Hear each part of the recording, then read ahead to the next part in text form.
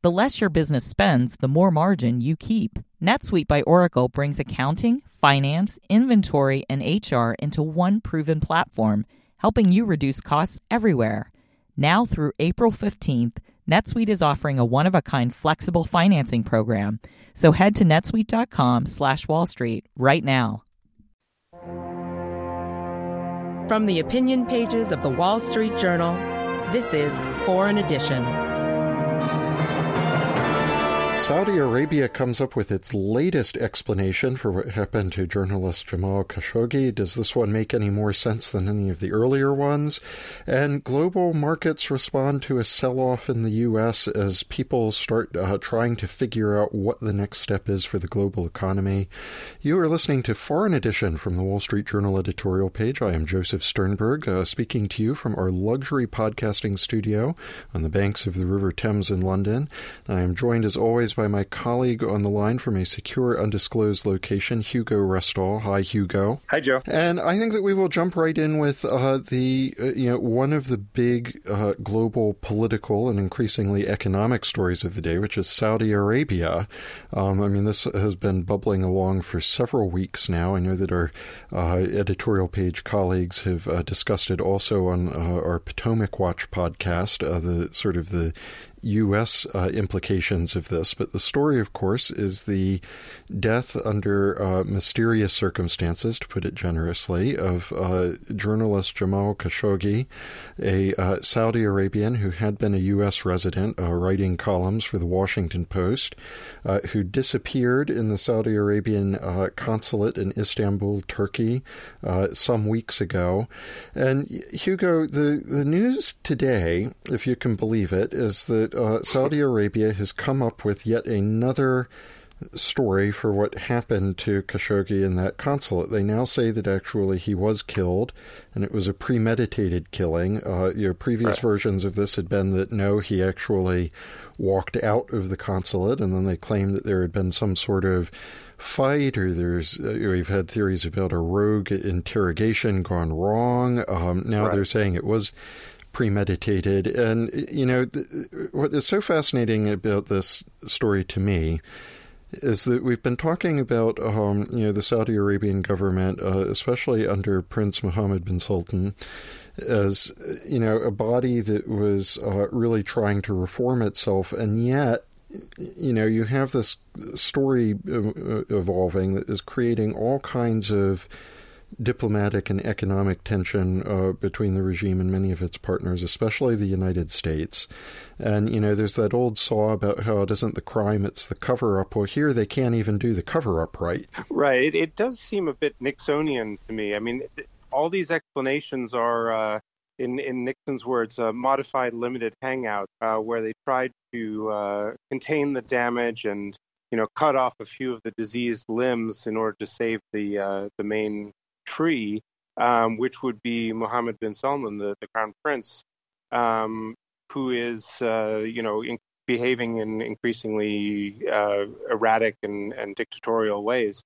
So all of these explanations, to me, suggest that he was involved. I mean, if they had been able to get out and have a convincing explanation relatively early on, it might have been believable that he was not involved. But now, everybody has to suspect that he was, and therefore he is compromised within the Saudi system, and, his enemies will be using this against him.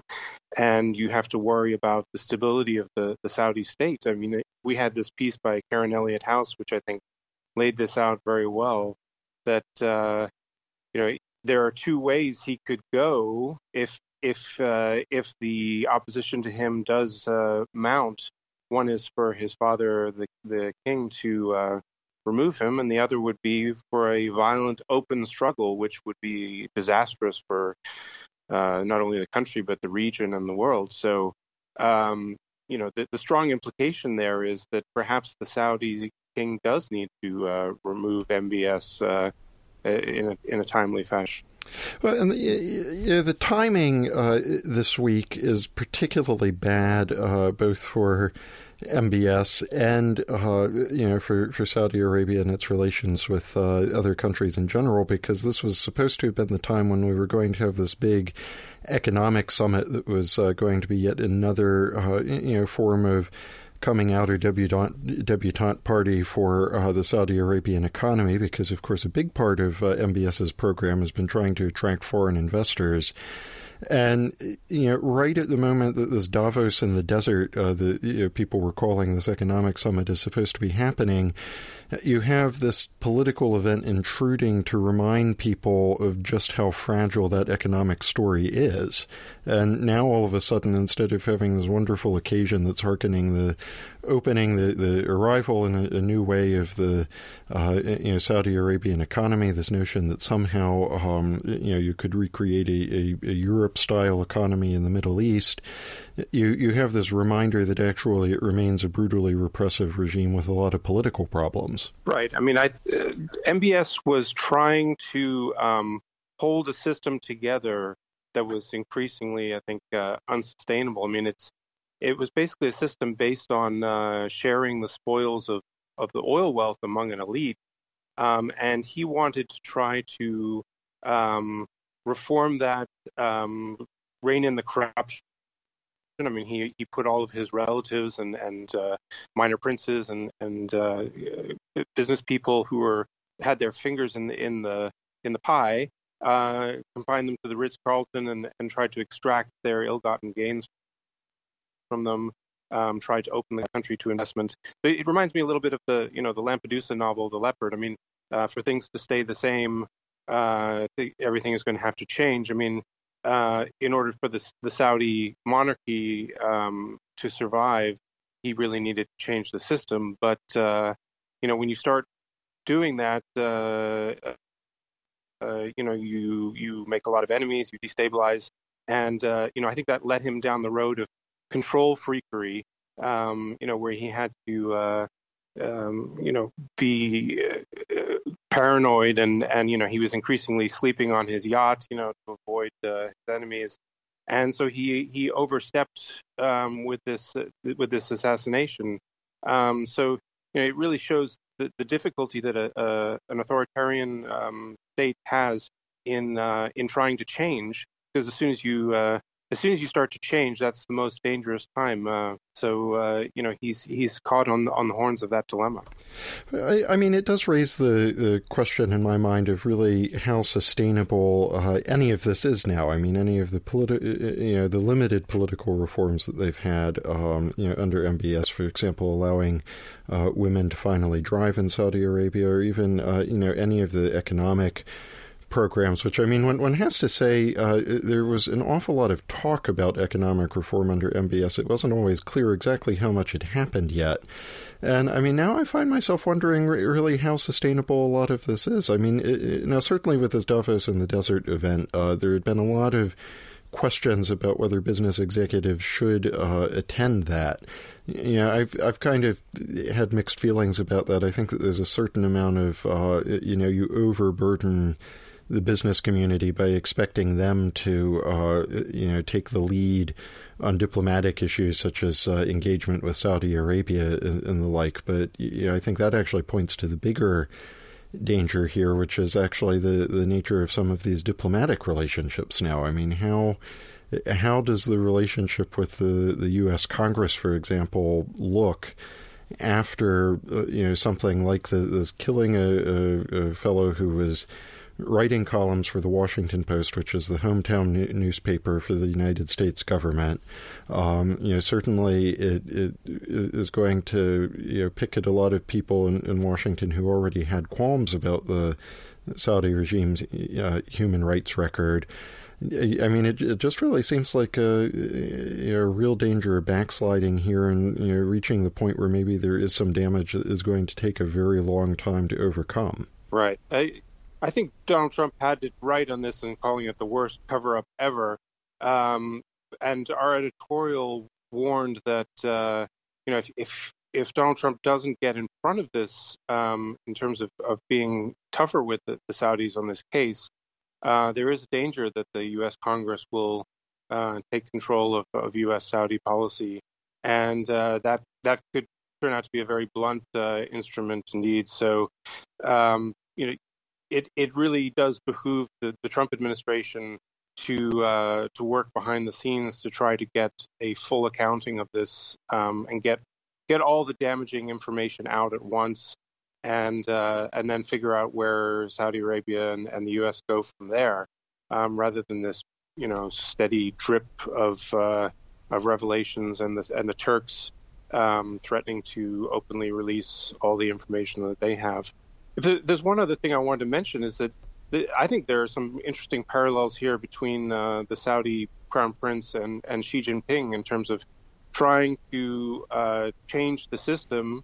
Xi Jinping started out saying that he wanted a more market-based system, but in order to consolidate his control, I mean, he has also gone down the road of control freakery, and it's a real question now whether there is any economic reform in China. It looks increasingly like more state control and top-down decision making. So, an interesting parallel there of dictators who start out with the best of intentions of wanting to make their country more open and seeing the benefits of developed countries and their system, but their political system is incompatible with that, and they end up going down a very different road, which has negative consequences both for the economy and the political system.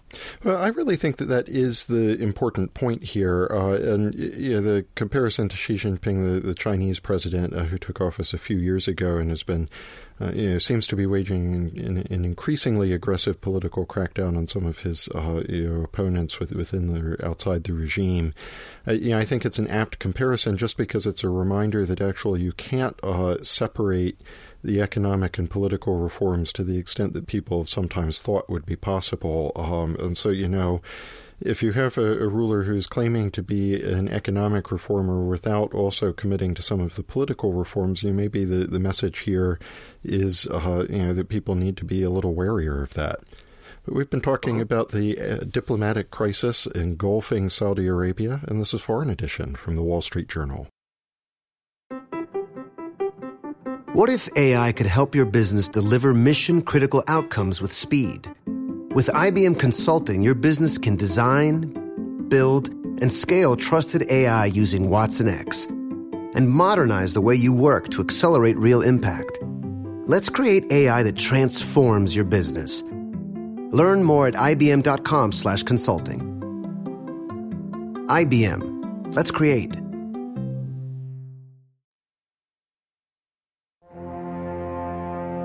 From the opinion pages of the Wall Street Journal, this is Foreign Edition. Welcome back to Foreign Edition from the Wall Street Journal editorial page. I'm Joseph Sternberg in London, and I've got my colleague Hugo Restall on the line. And we are going to shift gears now in the second half of today's podcast and talk about the global economy, because, of course, the big market story this week, Hugo, has been a major sell-off again on Wall Street. So the major U.S. stock indexes are now have given up all of their gains for 2018. That has triggered a lot of concern in Asia, where we had another sell-off overnight in response to the U.S. market developments. Europe, as we speak today on Thursday afternoon, seems to have fared a little bit better, which I guess in this case means somewhat less pessimistically than the other two markets.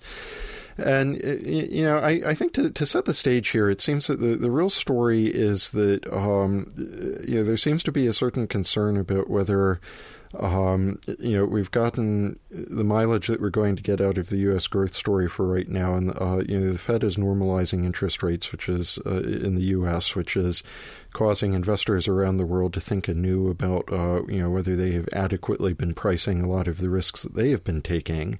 And, it seems that this kind of turmoil in the financial markets around the world is a consequence of this process of investors trying to figure out what to make of a new world where maybe the monetary policy in the U.S., it's not normal, but it's not quite as abnormal as it's been before. And that seems to be accentuating a bunch of other risks around the world. I mean, here in Europe, you've got a dispute between Italy and the European Union over the government's budget. You've got a bunch of questions about, surrounding various emerging markets in Asia. I guess that's my take on it. And what exactly do you think is going out in Asia in terms of the story? Well, it's been pretty ugly in Asia. There have been some big falls today in Japan, Korea, Hong Kong market down a fair bit, and Australia. So, I think to some extent this is the normal situation, in that when there's a Fed tightening cycle, the rest of the world, really can suffer. We're not in. There's been a lot of talk of decoupling between the U.S. and Asia, and that has happened to a certain extent. It's not the U.S. demand for goods doesn't drive the Asian economies in the same way that it used to, but the U.S. still does run the world monetary policy to a large extent, and when the Fed tightens, the pool of liquidity drains away around the world, and you see particularly the developing markets, the emerging markets, they are faced with a quandary of pressure on their exchange rate. Do they tighten along with the Fed to defend the exchange rate, even though that's going to cause more pain domestically in their real economy? And then if that happens, if their economy slows, do investors lose confidence in the economy and in the ability of their central bank to defend the currency? And you can get into a vicious cycle as Asia did in 1997, where actually defending the currency and tightening, leads to more attack and by speculators, and then there's a very very difficult choice for the governments and how to respond. You talked about decoupling, and I think that it's worth digging into that, because I actually think that there is a form of decoupling going on right now, although not the one that people usually, the sense that people normally associate with that term. So, when I first showed up in Hong Kong about a dozen years ago, and this was before the financial panic and the Great Recession, the buzz was all about this concept of decoupling, which meant that before that period there had always been a strong connection between economic growth in the U.S. and economic growth in Asia. The idea behind decoupling was that suddenly Asia would be able to grow on its own regardless of what was happening in the U.S. Now, I still, for the reasons you set out, have a lot of qualms about whether there really is that kind of independence between from Asia and the U.S. now.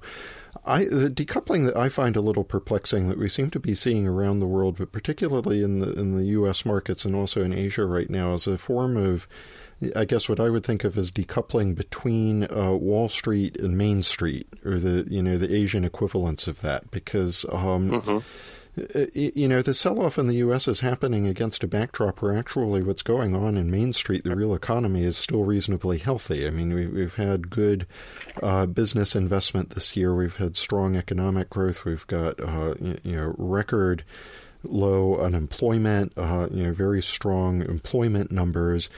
And yet you still have all of this, disruption going on in the financial market. And my sense is that the same thing is happening in Asia in response to Fed policy moves, where what is happening in terms of the flows of financial capital is becoming somehow divorced from what's actually happening on the ground, with economies that actually over the past 10 or 20 years have become much more diversified or much less exposed to crazy credit risks, have a much healthier basis for sustained, genuine economic growth on the ground. Well, yeah, I think a lot of Asian economies have prepared relatively well for a storm.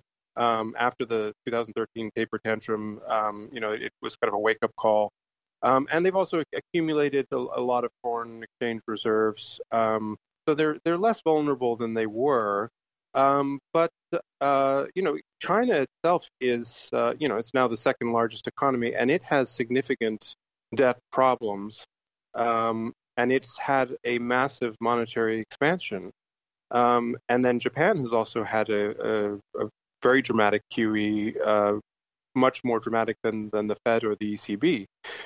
So you have all of this expansion of money supply, and when it goes into reverse, I think that's very unsettling for markets, and the markets then can lead the real economy. What we see with this market contraction, which China in a way has led. I mean, China's stock markets have been falling, all this year, and that is going to have knock-on effects for availability of credit for real companies, and eventually, I think that we'll see that reflected in the growth numbers.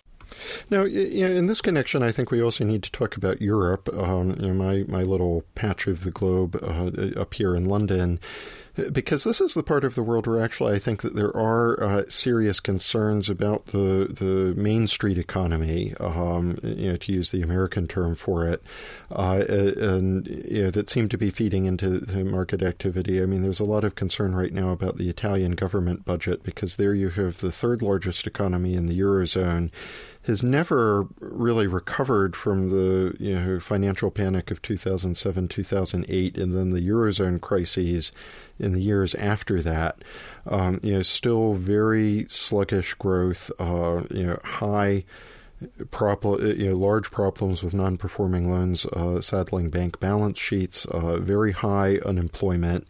And, you have this fight going on where you have a political development with a new government taking power there that doesn't really seem to have any clear idea on how to revive growth. And I do have the sense that investors here in Europe are responding to the sense that, particularly if there's even the slightest concern that the U.S. or Asia are going to start wobbling, the growth story on the ground here in Europe might not be quite so self-sustaining, that maybe they have again gone through a cycle where instead of launching in domestic reforms here in Europe that would create a genuine European growth engine, they've fallen behind on that process, and so they remain very vulnerable to developments elsewhere. Right. There hasn't been the kind of reform that was needed. Meanwhile, the debt has expanded, and I think that's something we see in Asia as well, and particularly in China. A failure to undertake the reforms that are your seed corn for the next growth cycle, and you've accumulated all this debt, which is a drag on the economy. You are incredibly vulnerable to a slowdown or a shock from the financial system. And the Chinese economy is naturally slowing as a result of demographics and the stage of development they're at. They're now a middle-income country. So slower growth coupled with a high debt burden and high levels of investment is a bad combination. Well, we have been talking about global economic growth worries, but we're going to have to leave it there for today. I think we have covered about as much global mayhem and disorder as we can get to in one podcast. So I am going to thank my colleague Hugo Restall for joining today. Thanks, Hugo. Thank you, Joe. And thank you all for listening. Please follow us on Twitter. I'm at Joseph Sternberg, all one word, and Hugo is at Hugo Restall, all one word. And be sure to follow this podcast, Foreign Edition from the Wall Street Journal, wherever you get your audio content. Thanks for listening, and we will chat with you again soon.